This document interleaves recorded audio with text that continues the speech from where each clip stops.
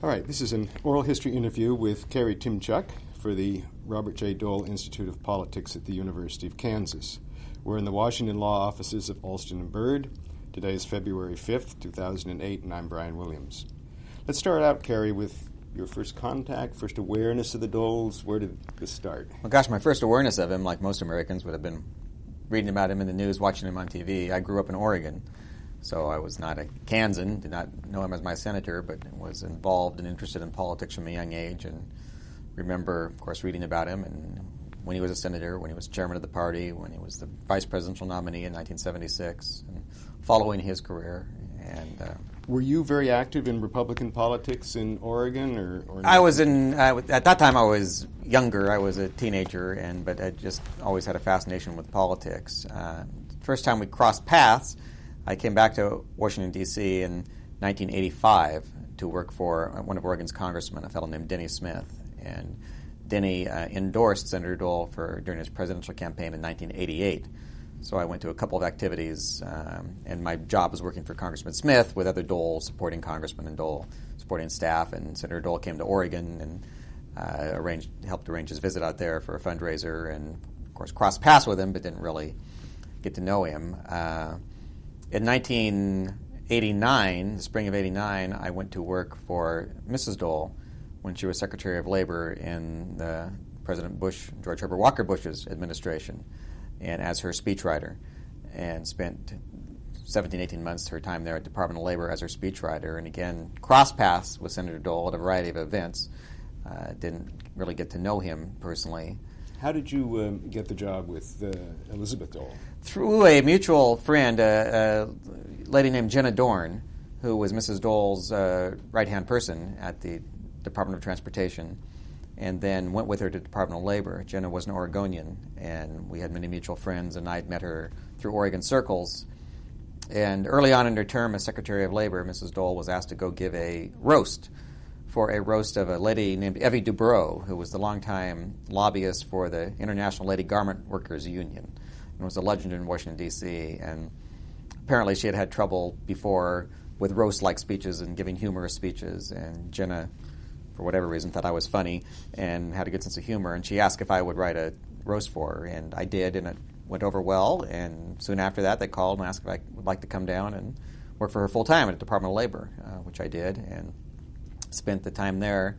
When Mrs. Dole was going to the Red Cross to become president of the Red Cross at the end of 1990, beginning of 1991, I got a call from Senator Dole's office, and he and his staff had heard about me from Mrs. Dole, and I guess how pleased she was with what I was doing for her, and he was in need of a full-time speechwriter in the leadership office, and I went up to meet him and interview with him for that job, and which led to me getting the job in January of 1991, and I remained with him through January of 1997.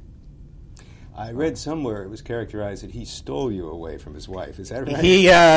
He did. She had assumed, unbeknownst to me, she had assumed that I was going to the Red Cross with her. But Jenna or nobody had mentioned that to me, so I started to look for another job, and I was almost ready to sign an agreement to come back to Oregon to be assistant to the president at Willamette University, which was my alma mater. And when I got the call to go interview with Senator Dole and the offer, and figured I had to try that, and then I get this call from Mrs. Dole saying, Kerry, I heard that Bob was offering you a job. And I said, well, yes, he did. And are you going to take it? And I said, well, I was going to. She said, well, I thought you were coming with me. And I said, Mrs. Dole, I'm sorry, I didn't know that. No one ever mentioned anything to me. And she said, well, let me talk to Bob about it. And then she called back and said, yeah, it's okay, but we have an agreement that I still can use you if I need you. And so the entire time I was working for him in the leadership office, I also had a contract with the American Red Cross, and I continued to do speeches for Mrs. Dole on the side at the Red Cross. So give me a sense of what it was like being speechwriter for the senator. What was your parameters, your expectations, and so on? It was a great experience. My office was in the leadership office in the Capitol, in the RLO, and so constant access to him. The first couple speeches that I was assigned, I would meet with him, wanted to get an ear for what he was saying, talk with him about the speech, what he wanted to say, and over the months and years, I think we developed a great rapport and relationship. And as with all good speechwriters, I think you want to know you should know what your boss is going to say before they say it. And it got to the point, I think, where I knew what he'd want to say. Most of the speeches he gave weren't really set speeches. They were, as Republican leader, he spoke to almost every group that came to town. The National Association of Home Builders, the National School Board Association, the National this, the National that. When they're back here in Washington, D.C., they all wanted Bob Dole to come down and speak to him. So most of those talks were blended speeches of sorts, where he spoke a bit about the top events of the day, whatever their issues were, and then took question and answer. They weren't really set speeches. So most of my work in that arena was done just giving him a few talking points, perhaps some one-liners, and then letting them go from there. There were other occasions, of course, where there were set speeches where he would deliver from a speech, a lot of floor statements, important floor statements. President Nixon's funeral, where he delivered the eulogy, acceptance speech at the convention, his farewell speech to the Senate, this sort of thing, where there was more time was spent on a speech. But usually a speech would go into him. My draft, it would come out with his edits, his thoughts, and we would keep going back and forth until he was happy with it. And in the leader's office, were you the only speechwriter? I was. And the only one in his hard office as well as his Kansas office. I kind of looked at if he was giving a speech on the floor about a legislative proposal, I would often review it for the legislative assistant to make sure it was fit with what he wanted to say and was his style and format. And I think the goal of any speechwriter is I wanted Bob Dole to sound like Bob Dole. I didn't want him to sound like Kerry Tymchuk because I'm not the senator. He was a senator. So I tried to write and put things that others were writing in his language and language that he would use. So it was a very busy time period in my life from January of 91 through when he left the Senate in July, I believe, of 1996 to go full-time to the presidential campaign. I went with him to the campaign and wrote speeches for he and Mrs. Dole on the campaign, and then stayed with him after the election of November through January, helping him respond to correspondence and communications and with some of his late-night talk show appearances that he did after the campaign. And since leaving his employ in January of 97 and returning to Oregon, I have helped him with the 2 humor books he did, with great political wit, laughing almost all the way to the White House, and great presidential wit, I wish I was in this book. So continued a relationship with him since then, helping with his book projects. When you first came aboard, was there a sharp learning curve for yourself? There was a learning curve as to his style. I was used to Mrs. Dole's style. They have two different styles. She likes more scripts, more word-to-word speeches. She likes to give a speech, and she's an outstanding speaker. Senator Dole is more off the cuff. He's forgotten more about politics, of course, than I could ever know, and he was more off the cuff and willing to just shoot from the hip and take Q&A. But along with learning to speak in their voices, you also had a lot of issues, I would imagine, to master as well. A lot of issues, and I would get material, or if he was to give a speech on the floor about health care, then the health care legislative assistant to the chief of staff, Sheila Burke, who knew a lot about the issue, would provide me with the material, and then I would try to work it into a speech for him or a floor statement for him. So yeah, as a good speechwriter is a generalist rather than a specialist. You know a little bit about every topic and not a lot about any one topic. So I tried to be a good generalist.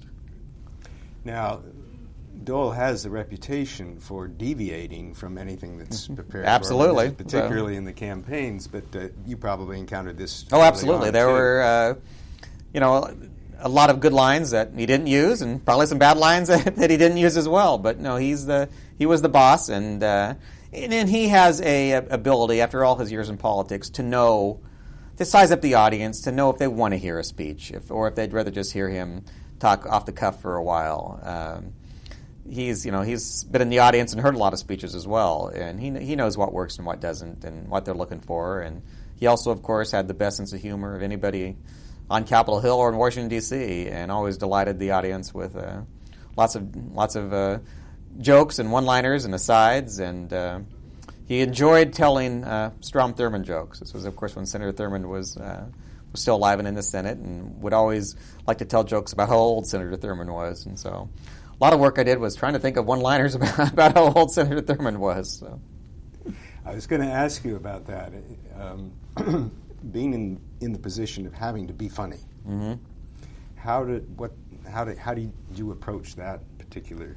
Well, he's so naturally funny on his own that he didn't need much help from me or anybody else. But there were times where I would do one-liners for him. He was Master of Ceremonies, I remember, a great event one year at Strom Thurmond's 90th birthday party. It was down at the J.W. Marriott Hotel. It was the biggest event in D.C. President Clinton had just taken office. He was coming to the reception. President Nixon, former President Nixon, was alive and was attending the reception as a special guest. James Brown, the music soul star, was there to sing at the birthday. It was a command performance, 1,000 people jamming the Marriott for Thurmond's 90th birthday, and Dole was the MC and had to be funny and introduce all the speakers. And we worked a lot on it because it was just a big public event and gave him a lot of one-liners, and he was a smash hit. It was a great evening for him, and President Nixon told him later it was the funniest performance he'd ever seen anybody give, even funnier than Jack Benny, I think was Nixon's words, which told you how Nixon thought about humor. But so yeah, he enjoyed making people laugh, so that was fun in that regard. Now, in that particular instance, sort of what proportion of his speech was your work, and what proportion his? That one was more scripted work, where it was, because his role as MC was to bring the speakers off, move the speakers on, introduce everybody with a little joke or witticism, so those were all pretty much put down beforehand. But we spent a lot of time talking back and forth. I also worked with him a number of times on a gridiron-type speech, where the Gridiron Club and the Alfalfa Club, of course, are the two big evenings in Washington, D.C., where politicians are expected to be funny, and the pressure's on them to be funny. So I helped him with a few of those speeches as well over the years. Now, when two humorists sit down to discuss an upcoming event or prepare for an upcoming event, do you play off each other, or do you sometimes is it competitive? Do you get in each other's way? No more play off each other. I just, obviously I just threw out the kitchen sink as many jokes as I can think of, and then he picks the ones that he's comfortable with, or he would improve them, or he does have he has the timing of Jack Benny. He's a great one-liner, and he's got the kind of the acerbic humor of a David Letterman type guy, which I think is why he got along so well with Letterman and Leno. And he knows what a good line is, and he has good timing, and also knows the most important rule of political humor is self-deprecating humor, and he knows how to joke about himself as well. When he appeared on Leno and Letterman, did you work with their staff? Yes, worked with their staff to talk about topics that would be discussed. When he was on Letterman, shortly before he announced his candidacy in 1995, in fact, he almost announced on Letterman. Letterman, of course, is famous for the top 10 list, and so we proposed to his producers that Dole come on and do a top 10, which was the top 7 ways that Republicans were balancing the budget, and it was top 7 because Republicans were cutting everything by 30%. So, and worked out a top 7 that he delivered that night on the Letterman show, which went over very well. Wow. Compare, you did this briefly, but just a little bit more, the Bob Dole style versus the Elizabeth Dole style. Mrs. Dole enjoys giving speeches where the speech is written. She has a phenomenal memory. She can often memorize a 5, 10, 15-minute speech word for word, and with no trouble at all.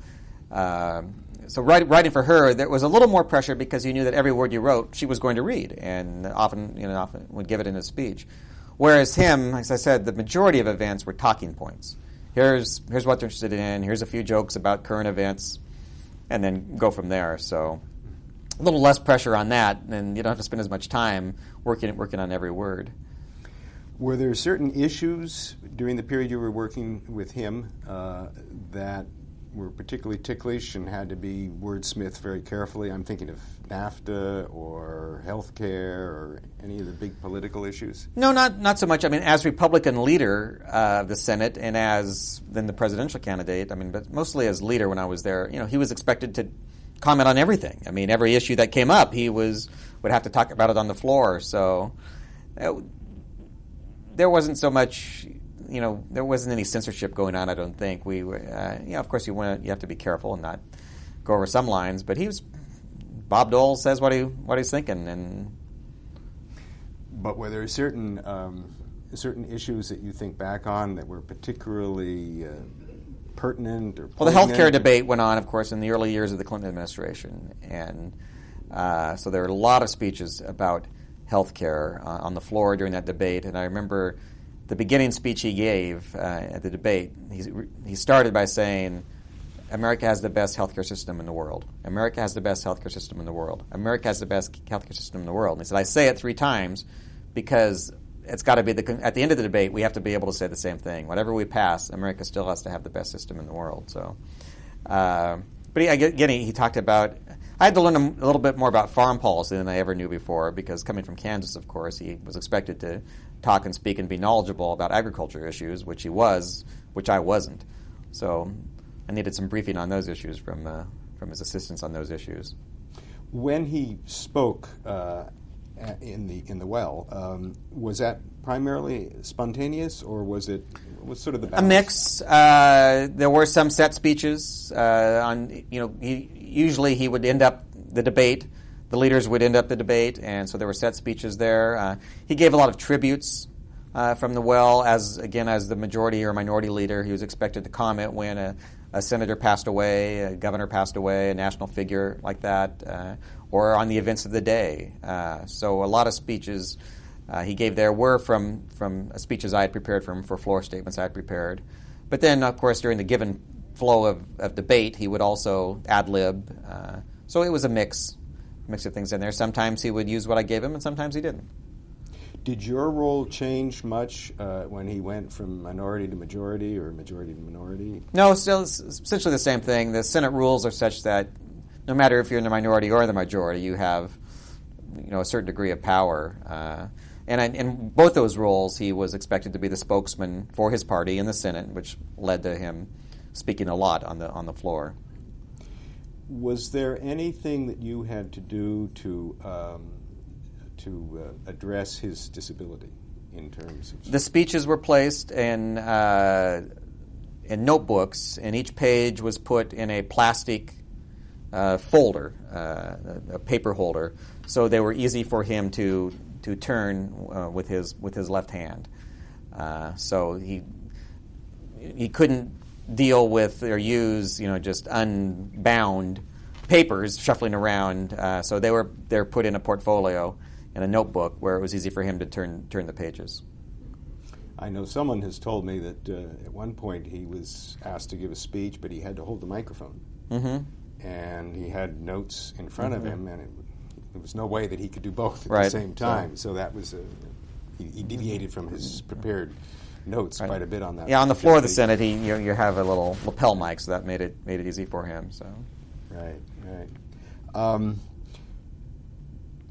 Do you think your role as speechwriter in Senator Dole's leadership office was remarkably different than speechwriters working with other members of Congress?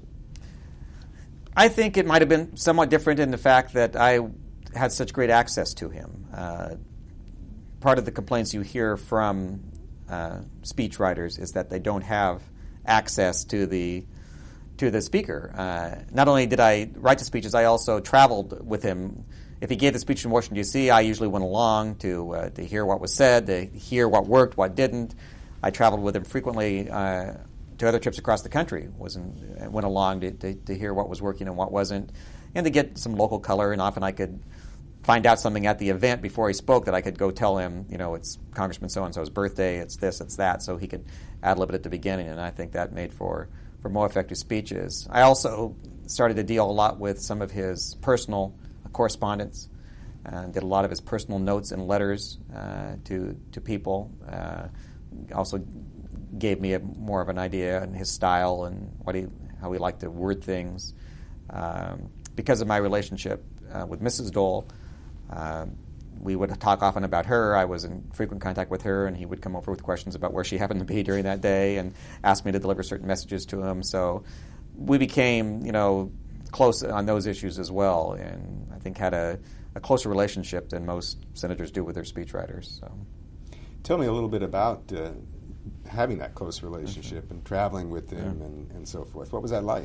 It's traveling with a rock star. I mean, everywhere you went, people recognized Bob Dole. I remember one time especially when they had a ceremony. They put the Statue of Freedom back on the Capitol Dome. They took it off to clean it and then put it back on. And for the ceremony they had, when they put it back on, there was a huge crowd to watch. And after it was done, Senator Dole and I believe it was Senator Mitchell, who was then leader, came out on the front steps of the Capitol, and there was 1,000 people there, 500 people there, and each and every one of them mobbed Bob Dole. They wanted to see Bob Dole. They wanted to shake his hand. They wanted to talk to him.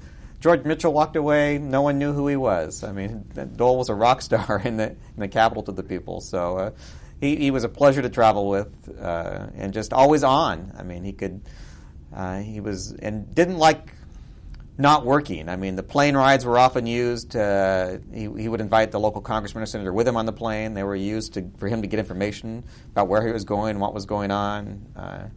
There wasn't any card playing on the airplanes as we flew. It was all work. So I remember coming back. I got to fly out on the congressional plane with him and a lot of the delegation to the Nixon funeral, where he delivered one of the eulogies. And coming back the plane, it was right during the healthcare debate, and he started up a healthcare meeting in front of the plane to talk about strategy on the healthcare debate. So he didn't like to sleep much on the plane. He liked to get work done and use the time. Did you have just casual off moments with him, or was that rare because of what you're talking Well, about? you'd get some casual off moments with him and traveling with him and eating dinner out sometimes with him, and lots of time to talk and to...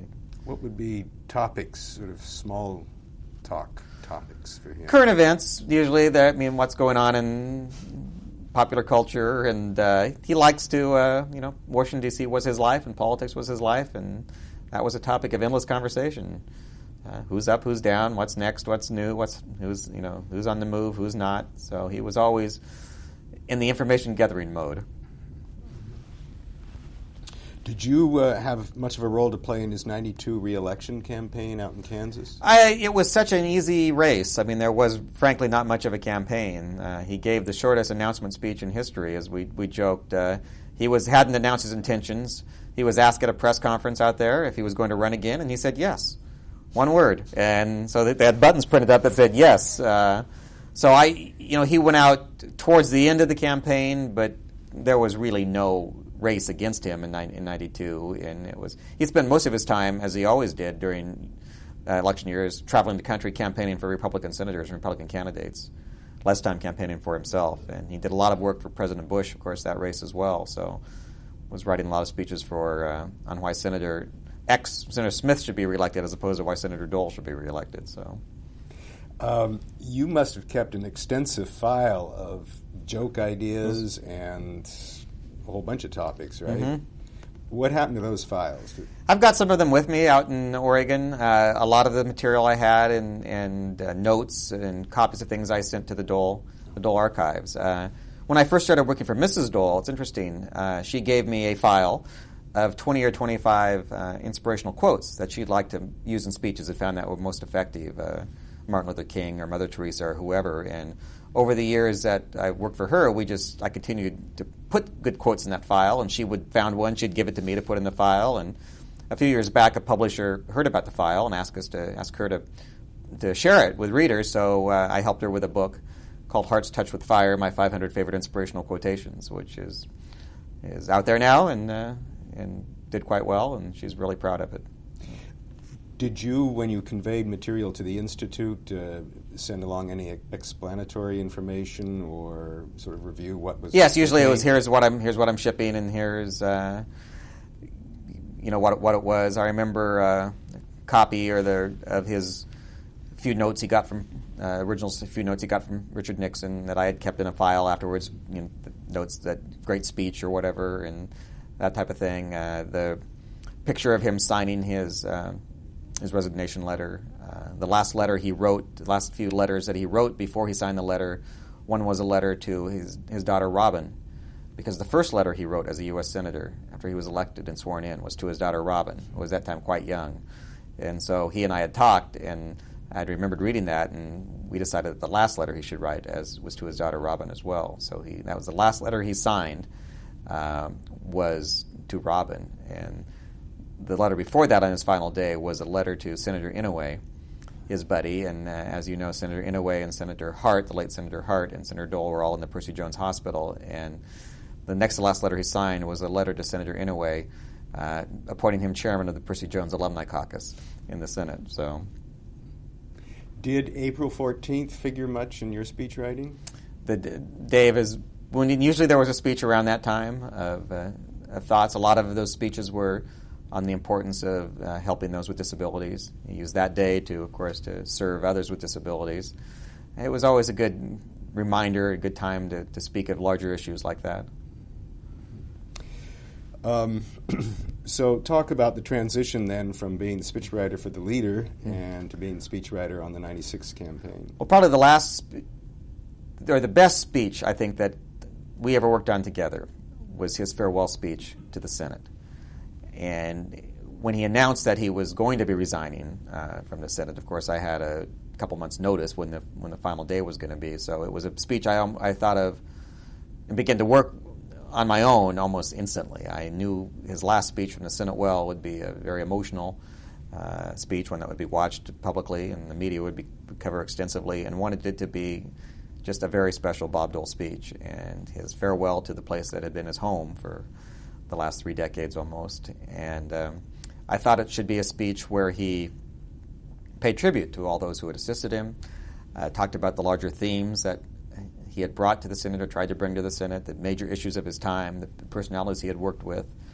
And as I worked on this speech, it became quite clear to me that the things that he was most proud of, the things that I had heard him speak of with the greatest sense of achievement, were all victories that he achieved with the support of Democrats and with the help of Democrats. Food stamps with Senator McGovern, Social Security with Senator Moynihan. And wrote that into the speech as he looked and reflected back on the things he had achieved. It went over at that time, as we got closer to the campaign, as he was going to be the nominee. A lot of the speeches I wrote, I sent over to the campaign to be vetted over there to make sure that what he was saying was consistent with the message that they were putting out. It came back to my desk with their suggestions that any compliments of the Democrats, most especially Senator McGovern, be removed. That it was not helpful to have Senator Dole be praising the Democrats. I disagreed, but it wasn't my choice. That was far above my pay grade. I sent it in to Senator Dole, and we had worked on the draft before. I had sent in the last draft that the campaign had seen with a note saying, see the campaign's suggestions. They don't want you to say very nice things about the Democrat. And they also sent over some suggestions which were much more partisan than I thought he would want to be from the Senate floor. I didn't think that he would want to give a campaign speech from the Senate floor, one attacking Democrats, and which is some of the suggestions they made.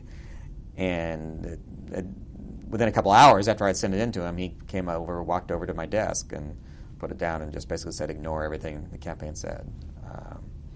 He said, I like Senator McGovern. He's a great man.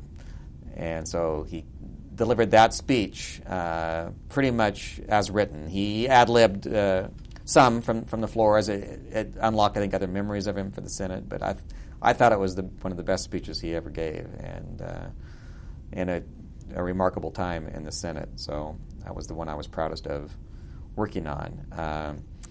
I went to the campaign with him. I spent a great deal of time helping Mrs. Dole. I helped her with her wonderful convention speech that she delivered as she strolled the floor of the delegates without a note in her hand. To be frank, the campaign was an interesting time. I went over with some other folks from the Senate office. There were some in the campaign who we were suspect because we were not as conservative as they were at the campaign. We were the closet moderates, and they were suspicious of what we thought and what we wanted Senator Dole to say. So I was not involved in a great many speeches in the campaign. I did write some one-liners, some jokes, some responses to current events. And then the acceptance speech was an interesting time as well. A fellow named Mark Helprin, a professional author, very well known, had written the first draft of the convention speech that Senator Dole had been working on and practicing on. And it ended up where Mr. Helprin was apparently dismayed that some changes were being made to the speech at the convention by Senator Dole, and he left the convention the week before the convention. And I spent much of that week then working with Senator Dole and making the changes that he wanted to make and making the speech more of his own. So that was an interesting time to come aboard on that project during the last week. Why do you imagine Halpern was selected to write that particular speech? He was a very elegant, very professional writer. He had met with Senator Dole before Senator Dole. He had written some very nice things about Senator Dole, columns in the Wall Street Journal, I believe, about Senator Dole. And Dole met with him, and as I recall, Mark Helprin came in and told him that he should resign from the Senate, and Dole had been thinking the same thing. And so they shared an interesting thought on that. And then he helped, I believe, with the speech where Senator Dole announced that he would be leaving the Senate, not his actual farewell speech, but the speech where he announced that he would be resigning. And that went over fairly well, and then I think they thought he would be good to write the acceptance speech. My concern with the speech was that Mr. Helprin is an outstanding, very elegant writer, but he wrote for Mark Helprin. And there was much in it that I didn't think, in my opinion, that a lot of it didn't sound like Bob Dole. And then my goal the last week at the convention was to make it sound less like Mark Helprin and more like Bob Dole. What would be some of the key factors that would make it sound like Bob Dole? You use common sense words, plain words. You speak like someone from Kansas, from Russell, Kansas would speak, and not someone, not big erudite words. Not that Senator Dole wasn't intelligent. Of course, he was incredibly intelligent, but just he didn't speak like he was, educated at Yale and Harvard. He spoke like he did when he talked to people in Kansas. And so changing some words and some quotes that obviously he wouldn't, that I didn't think he would give, that just weren't Bob Dole.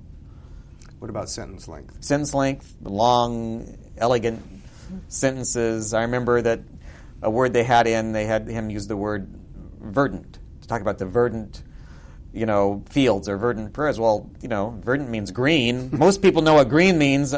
Not many people know what verdant means, and so I was like, well, take that word out and put in the word green if you want him to talk about the green fields. So it's that type of thing of changing it to be more like Bob Dole. So let Dole be Dole was our motto. Let's go back to the resignation from the Senate speech for just a moment. Would it be accurate to say that the two hands that worked on that were you and the senator, or were there others involved? His farewell in that? speech? Mm-hmm. Yes, that was essentially solely the senator and myself. And did you, I was going to use the word lofty, bring in the lofty element to the speech, or? I should say, let me correct what I just said, that many of the big speeches that he delivered, I would also run by his very good friend and my very good friend, Richard Norton Smith. Rick worked for the Doles for a time, went on to a distinguished career, of course, as a historian and presidential museum director, became a good friend of mine. Rick and I were cohorts. We thought alike usually. And I knew how much Senator Dole respected him. And if I saw a battle coming up and I needed an ally on my side of the battle to do what I thought was the right thing for Senator Dole, I would often suggest or do on my own sending the speech to Rick, and then Rick's comments I could take into Senator Dole. And on the farewell speech, once we had it pretty much done, the first couple drafts, I sent it to Rick, and Rick made a few suggestions as well as a quotation at the end. I believe the Carl Sandburg quote that's at the end, a few others. So I wanted to correct that record before I went on. So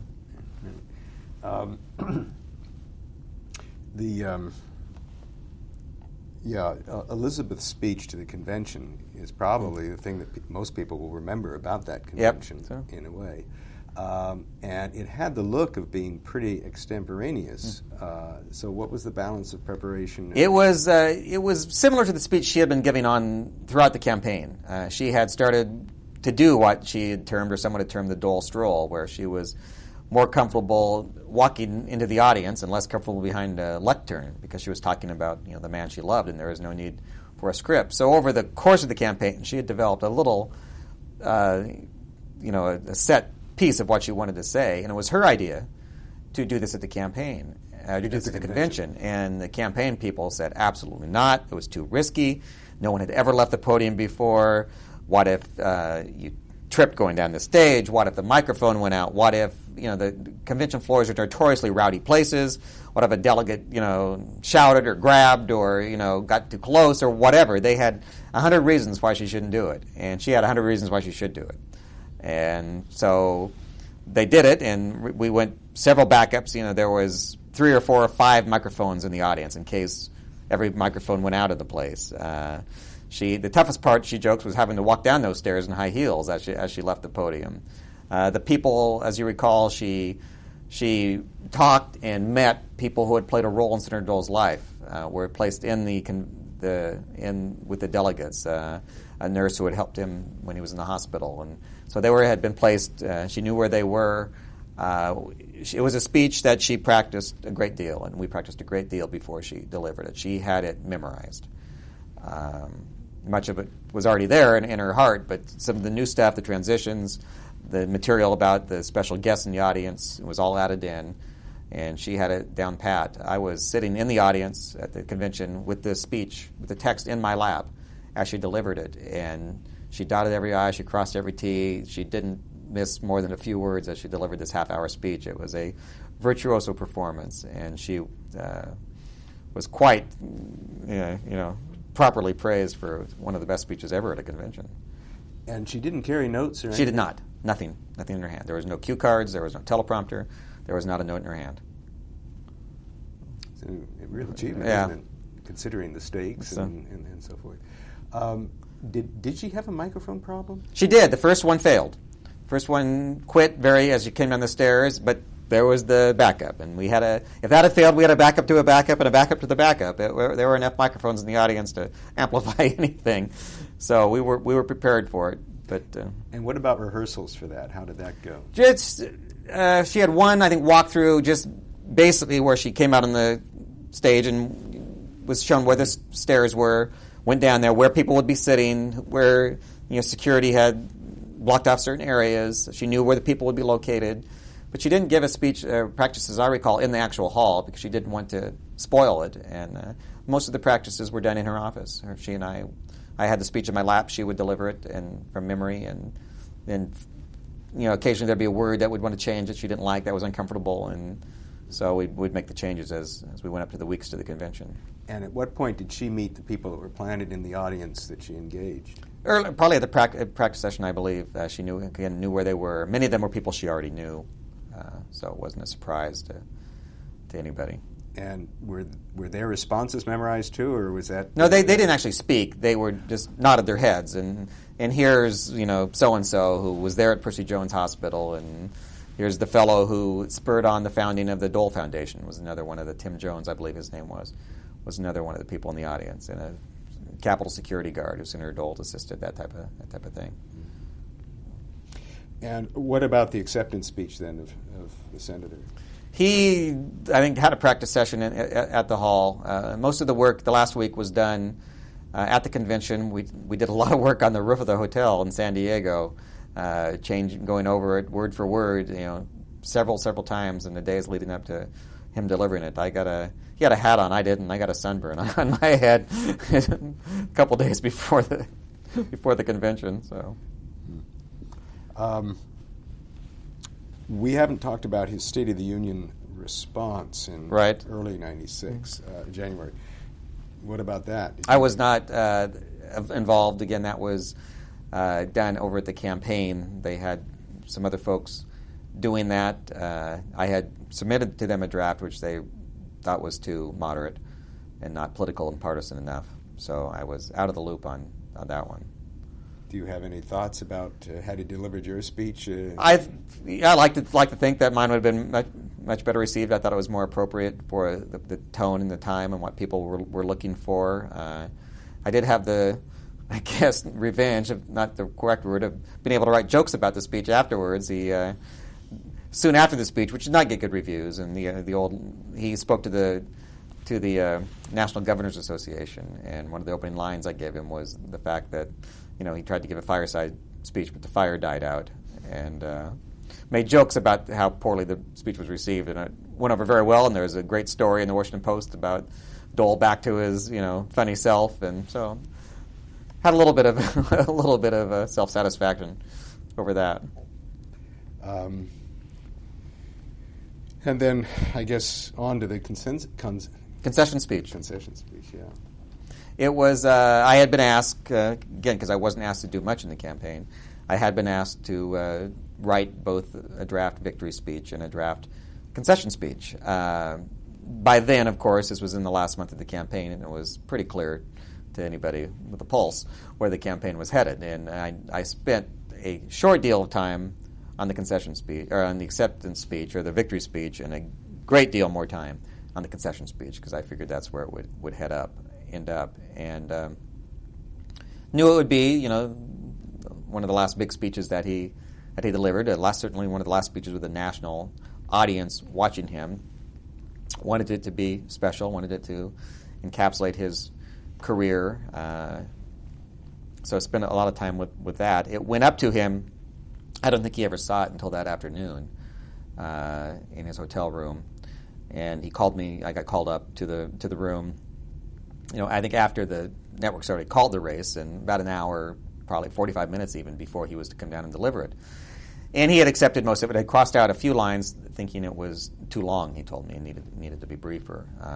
One of the parts he crossed out was the part that I thought was the best. And I had heard him tell the story and knew it from Unlimited Partners, he and Mrs. Dole's autobiography, which I helped when it came through a new version in '96, helped with that version. That one of the first things he ever said as a public servant was after he was sworn into the Kansas legislature in 1950, I believe, and he tells the story about a reporter came up and said, "What are you going to do now?" And he said something to the effect of, "Well, I think I'll just sit back for a few days, and then I'll stand up for what is right." And I thought that was the first thing he said as a public servant or as a politician. It should be the last thing he said, too. So at the end of the concession speech, I had suggested that he say, if someone asks me tomorrow, tells the story, and if someone asks me tomorrow what I'm going to do next, my answer would be the same as it was 46 years ago.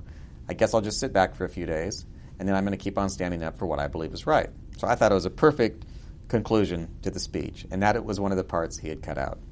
So I had half an hour, 20 minutes, literally, to run down to the teleprompter, to make the changes to the speech that he had made, the word changes here and there, and take some of the stuff out he wanted to take out. And I got to that part, and I thought to myself, what's he going to do, fire me? He had lost, the campaign was over, so I left it in. First and only time I'd ever disobeyed, anything he had asked me to do or told me to do. And crossed my fingers, and then was there when he went down to deliver the speech. And at the very beginning, he ad-libbed the classic line, I was just thinking on the way down in the elevator that tomorrow's the first day I don't have any place to go, anywhere to be. Got a nice laugh. And then at the end, he read the speech, and then he came to the conclusion, and I could see a little start when he showed up in the teleprompter thinking to himself, didn't I cut that out? But he delivered it, and delivered it well, and it was probably the most quotable part that night and the next day and on the news. So, did he ever tell you after? Never said a thing to me. So, and I had the pleasure of introducing him a few years back at an event in Oregon, and I told the story about how, and apologized to him there for being the first time that I disobeyed him, and he just laughed about it. What was the room like when you came in upstairs before that concession speech? It was quiet. It was he and Mrs. Dole and Robin and the managers and a few friends and Senate colleagues, and it was quiet. There was, again, it was not a big shock. Everyone knew certainly where it was headed. So, what role did Unlimited Partners play in the campaign? Do you think? Yeah, I think it when it came out again, the first edition came out in 1988, before my time. And as I recall, unfortunately for the book and for the Doles, it was released the week after we lost the New Hampshire primary, which essentially ended his campaign. So it never really received much of a play. And once he cinched the nomination, again, he and I spoke of, well, now's the time to bring it out again, and talked to the publishers. They were interested. Rick Smith and I were hired to quickly do a quick update of the 8 years that had passed since 1998 when it had come out before us. So it could come out as a new version, a new forward, new ending. So we did that, and he was on the Today Show and on Regis and Kathy Lee at the time. He and Mrs. Dole talking about the show. A lot of folks, wanted him to sign it, and it gave him, their great life story. Both of their life stories is fascinating, and so they were able to talk about non-controversial items or non-controversial issues as they talked about the book. And still today, they get requests for it, I think, and people wanting autographed copies of it. Who wrote the original 88 Rick version? Smith was the chief. And did much of the first part change? I guess not. Not It's much. really There was just a few the fact parts we had to change for factual things. People they have mentioned might have passed away since then, and make reference to that. Just tidying up the first part of the book, or the original version, and then taking it from there with the life from there and kind of his platform for the campaign. Throughout this discussion of the campaign, there's been a sort of subtext running here, and that is, this is putting it too bluntly, but you versus the campaign staff. It wasn't just me. There was others as well. So it was, like I said, it was an interesting, sometimes awkward time. What were your thoughts? What's your observations now, looking back on that, and what it signified, and what it was all about? Thought, as I look back, was Senator Dole going to win the campaign? No. I mean, unfortunately, when he announced for president in early 1995, President Clinton was at his lowest point. It was soon after the Republicans had taken control. The first 2 years of his administration had been chaos, and the American public reacted by putting Republicans for the first time in control of both houses of Congress, first time in half a century. And every poll showed Senator Dole beating President Clinton. Any other Republican probably could have beat him too. But by the time it got around to Senator Dole getting the nomination, I don't think any Republican could have beaten President Clinton. By then, his administration had righted itself. He had brought in new people. They had different goals. We suffered through the closing down of the government. Speaker Gingrich, I believe, overplayed his hand. They ran months of commercials showing Dole and Gingrich together. Gingrich was certainly the most unpopular Republican in America at the time, among people besides Republicans, and they tied him together. And it was clear, in hindsight, and even then, that pretty much it was over before the campaign got going. There was just a small window where he might actually have had a chance. So be that since he was going to probably not win, my thought was that he would have been much more comfortable and better served campaigning as himself. I thought the campaign tried to make him something that he wasn't, which was to make him Jack Kemp, or to make him Phil Gramm, or to deny his record of achievement of working with Democrats. They wanted to make him more partisan, I believe, in his beliefs, less willing to get something done, draw more lines in the sand. Did you ever confront? Were there confrontational experiences you had? No, that was above my pay grade. So, and again, by then it was, too late. Not going to happen.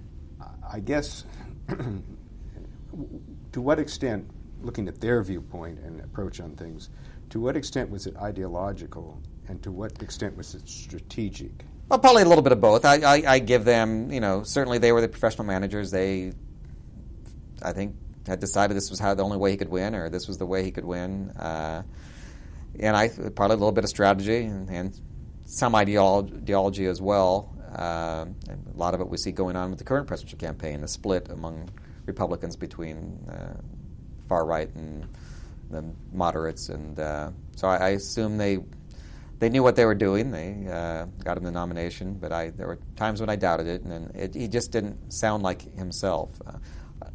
I recall, the week, 2 days after the election, or 3 days, and the Friday after the election, Tuesday, was when he was on the Letterman show. The Letterman show was taping here in Washington, D.C. They had invited him to be on.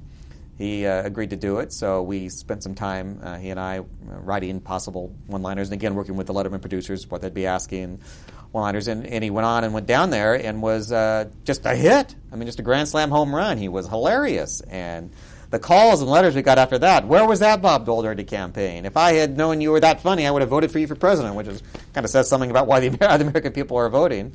And that's probably the question I've been asked most frequently over the years after that occurred was, why didn't we see that Bob Dole on the campaign? Why did we see the Bob Dole we saw? And I gave it some thought, and the reasons I came up with were, one was, I think he was, part of it was, if not nerves, was just humbleness and humility. I mean, here was Bob Dole from Russell, Kansas, born and raised in poverty, being the nominee for President of the United States. This is serious stuff, and I better not be a wiseacre at it. I always tell people the toughest word I ever heard him say in all the years I spent with him. A lot of politicians have a reputation for not very nice language. The toughest word I ever heard Dole say, in public or private, was Jiminy.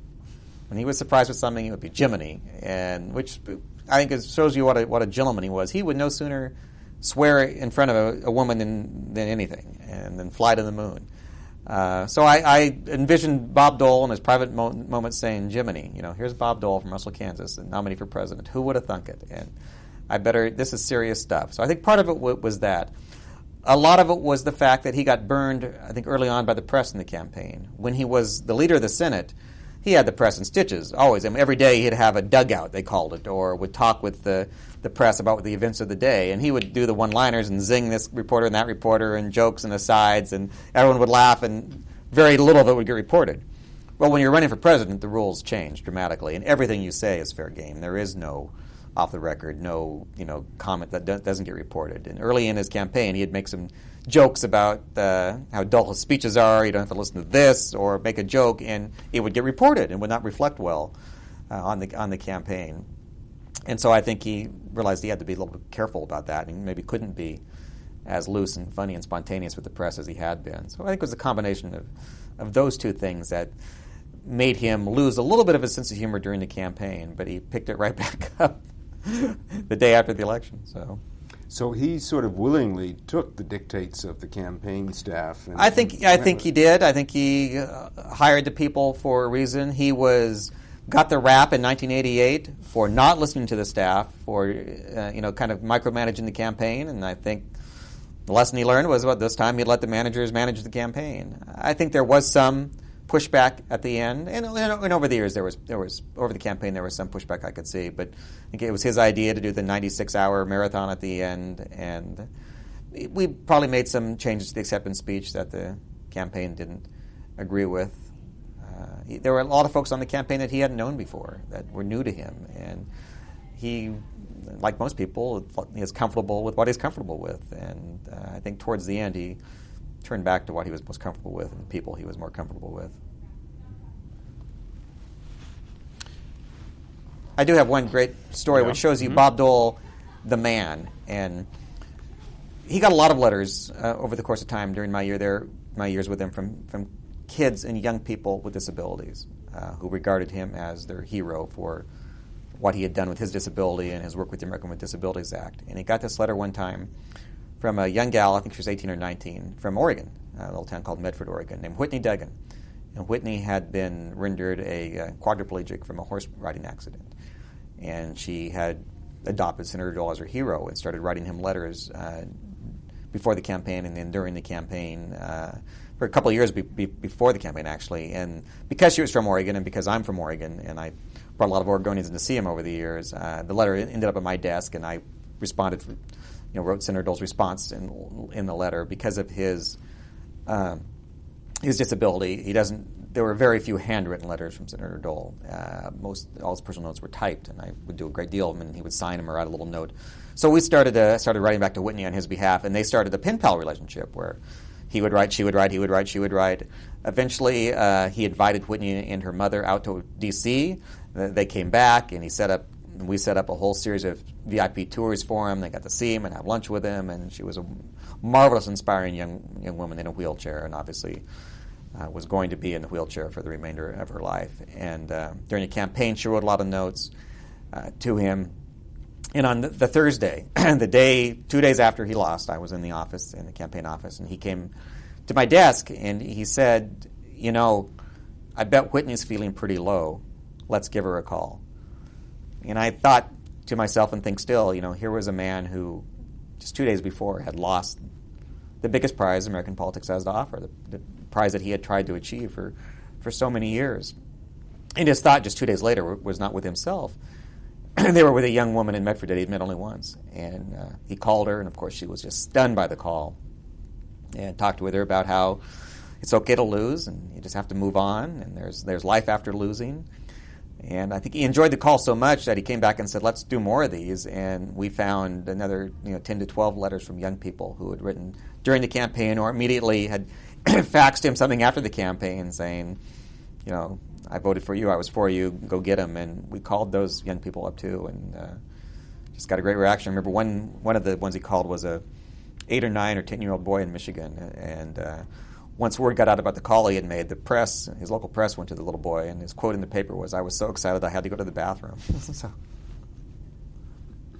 But I think that shows you Bob Dole, the man. I mean, he treated every year on the Hill, back then at least, there's a newspaper called The Hill on the Hill, and they would ask the minions of the Senate, for lack of a better word, the security guards, the waitresses, the elevator attendants, to rate the 5 nicest and 5 nastiest senators. And the runaway winner every year for nicest senator was Bob Dole. And that's because he treated everybody like a senator, be they an elevator operator or a senator. He treated everyone the same with great respect. I want to stop here for a moment. Okay.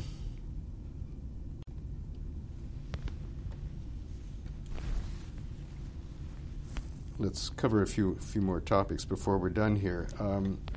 You had mentioned the funeral eulogy for Nixon. Mm-hmm. Tell me a little bit about that speech. Well, President Nixon, of course, passed away in 1994, I believe, in this April or May, as I recall, of 94. He had just been back to the Capitol in January. January of 94 was the 25th anniversary of his swearing in, and I conspired with Tom Korologos, a very well-known lobbyist in Washington, a close advisor to Senator Dole, and a great friend of President Nixon's, to stage an event, have Senator Dole host a lunch in his honor. And Tom and I put together this event, which was held in the Mansfield Room up in the Capitol, and was Nixon's last trip to the Capitol, and it was a great event. And then several months later, he had the stroke and then passed away. And the request came in very soon after the death from the family that they would like Senator Dole to be one of the speakers. It was, as I recall, Governor Wilson of California, Secretary of State Kissinger, Senator Dole, and then President Clinton were to give the speeches. And so this, of course, was going to be a very important, big speech. Senator Dole and President Nixon had gone back a long time and had a very interesting, complicated relationship.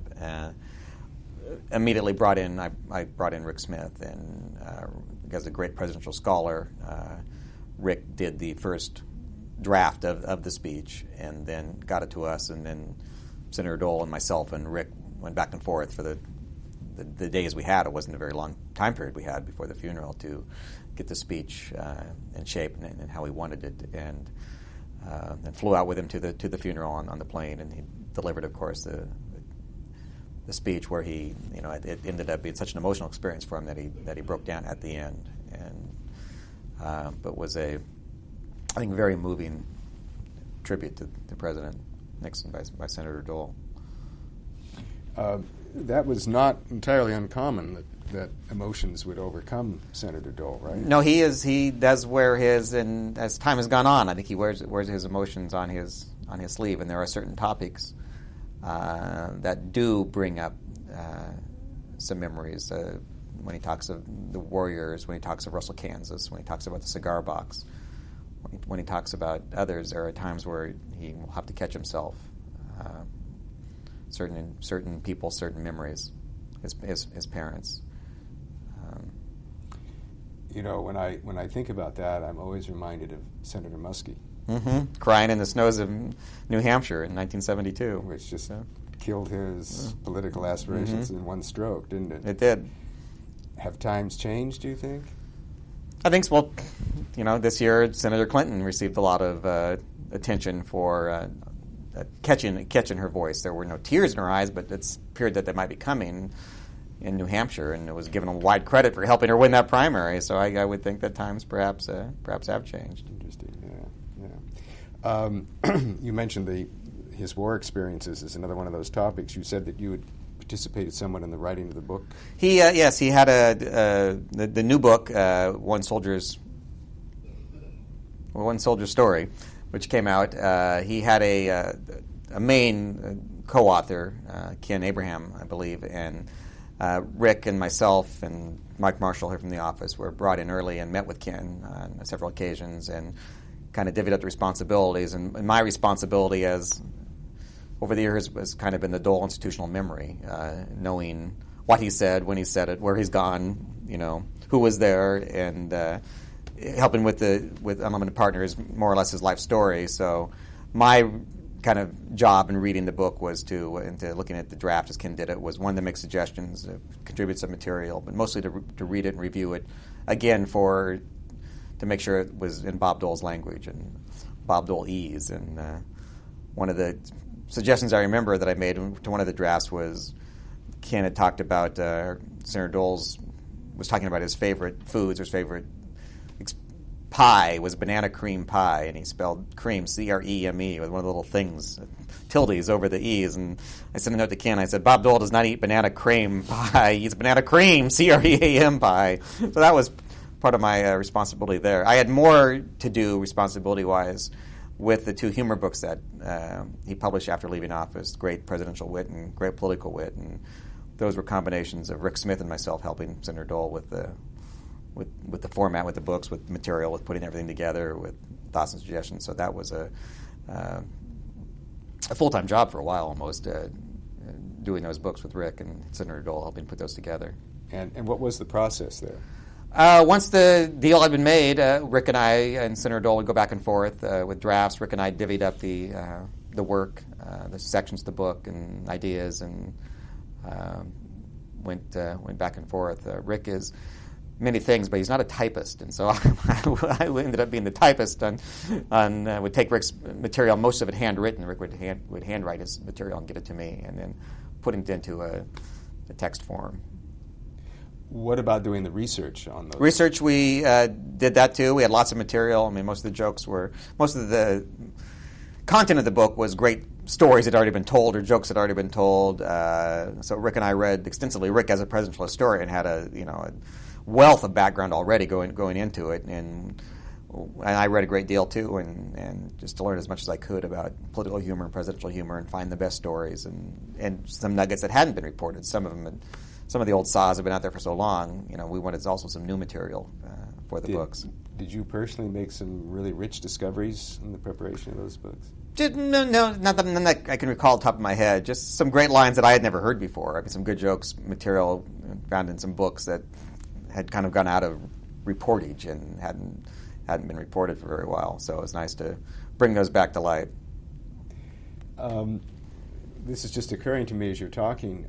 In terms of Dole's own colleagues, his own contemporaries, who was humorist number two?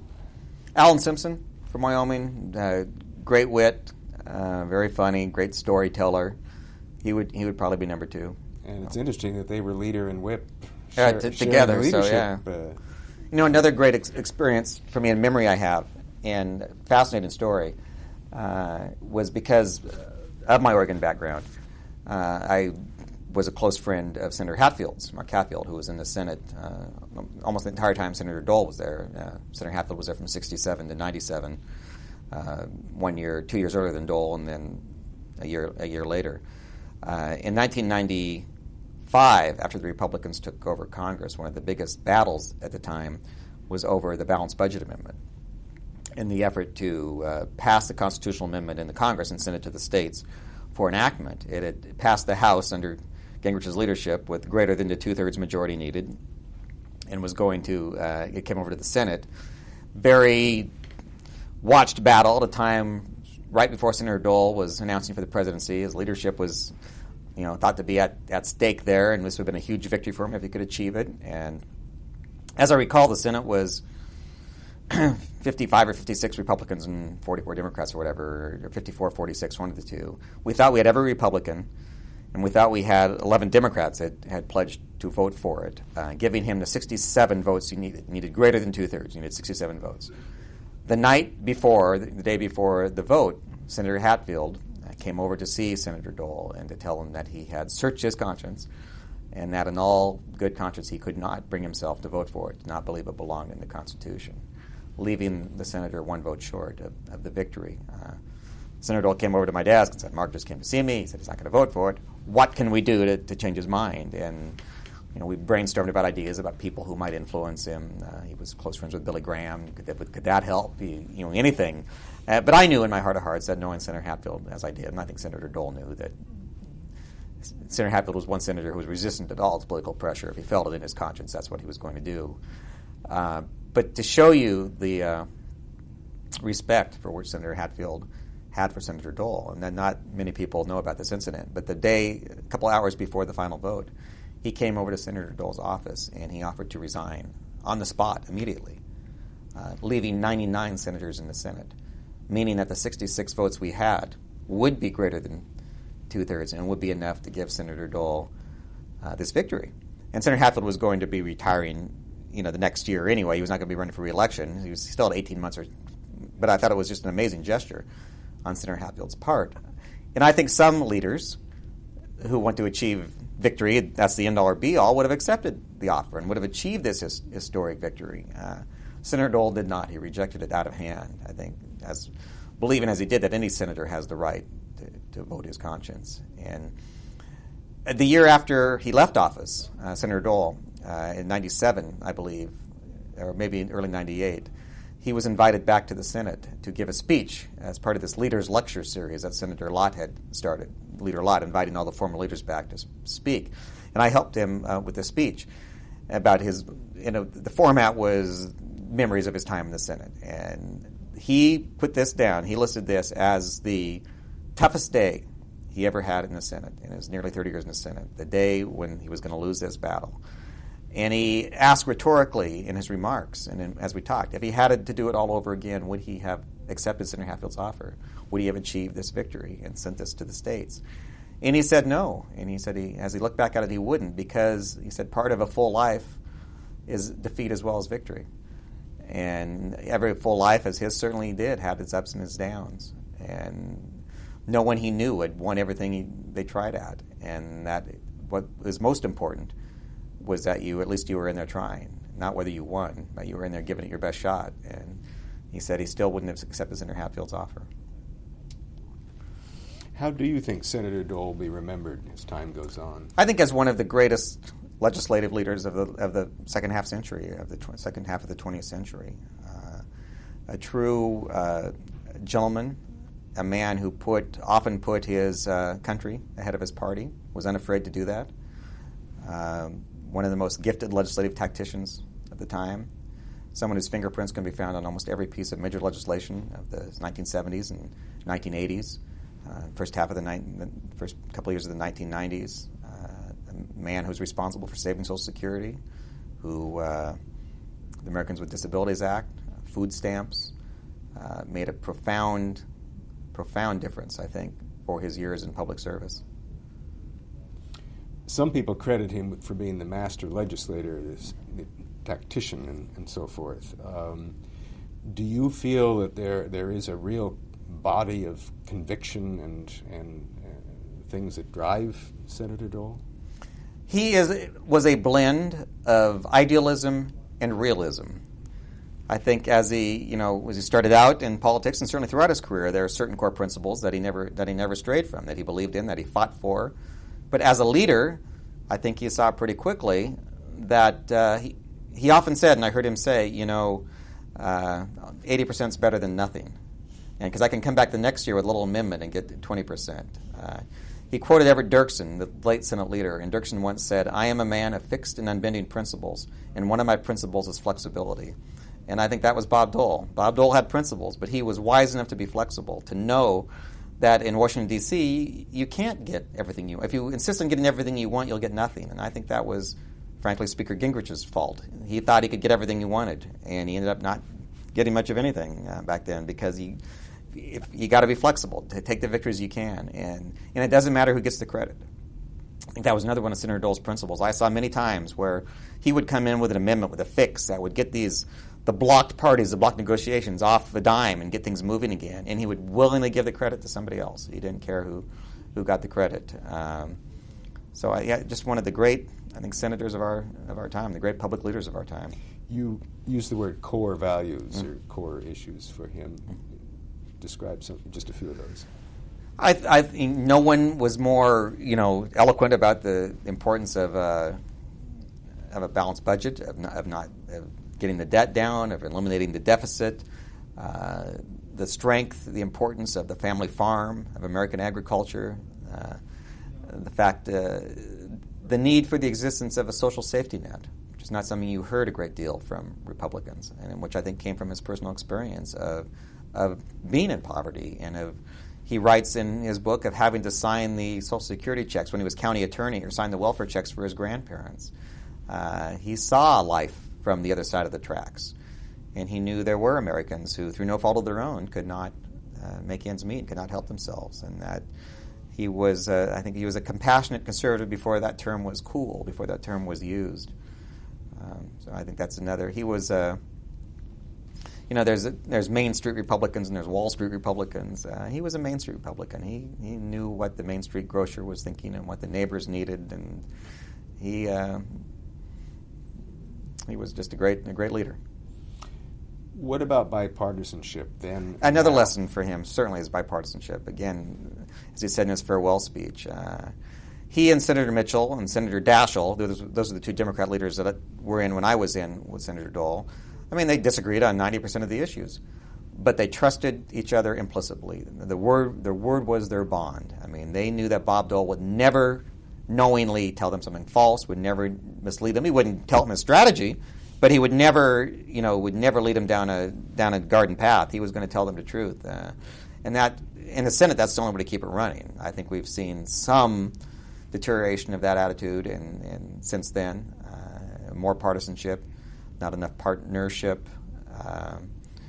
But Dole was a man of his word. I know he's told the story frequently of a time where he might have accidentally misled one of the leaders to what he was doing, so he withdrew the amendment immediately. I mean, he was not going to do anything that would make them think that his word was not his bond, that he had not told them the truth. It was totally upfront with him, whether he agreed with them or disagreed with them. He'd let them know where they were going and where they were headed, and what he believed. One little footnote here. As speechwriter, did you ever participate in writing any legislation? No. So, when you get home tonight, you're going to click your finger and say, "Why didn't I mention such and such?" Well, another story that I remember, just because it shows the type of man he was and leader he was, occurred during the right before the New Hampshire primary in early 1996. It was at that time, I think it was in December or January, when President Clinton came to Congress and asked for congressional authority to send American troops to Bosnia. At the time, they were going through the Milosevic and the genocide, and polls of Americans, and more importantly for Senator Dole's political interest, polls of New Hampshire Republicans showed overwhelming opposition to this idea of sending troops to Bosnia. Americans had concluded that we didn't have a dog in the fight, we didn't have a political interest any interest over there, and that we shouldn't risk American lives by going over there. Senator Dole disagreed. He saw genocide happening. And I saw pollsters and consultants come into him and saying, "Senator, your path is clear. You need to lead the fight against this. After all, you're going to be running for president against President Clinton. Polls, New Hampshire Republicans are against it. You take a public role. You lead the fight against this. We guarantee you'll win the New Hampshire primary." And he said, and I heard him say it, he said, America can only have one commander-in-chief at a time. And like it or not, Bill Clinton is our commander-in-chief. And my duty as a Senate leader, and implicitly I think as a veteran, is to support my commander-in-chief.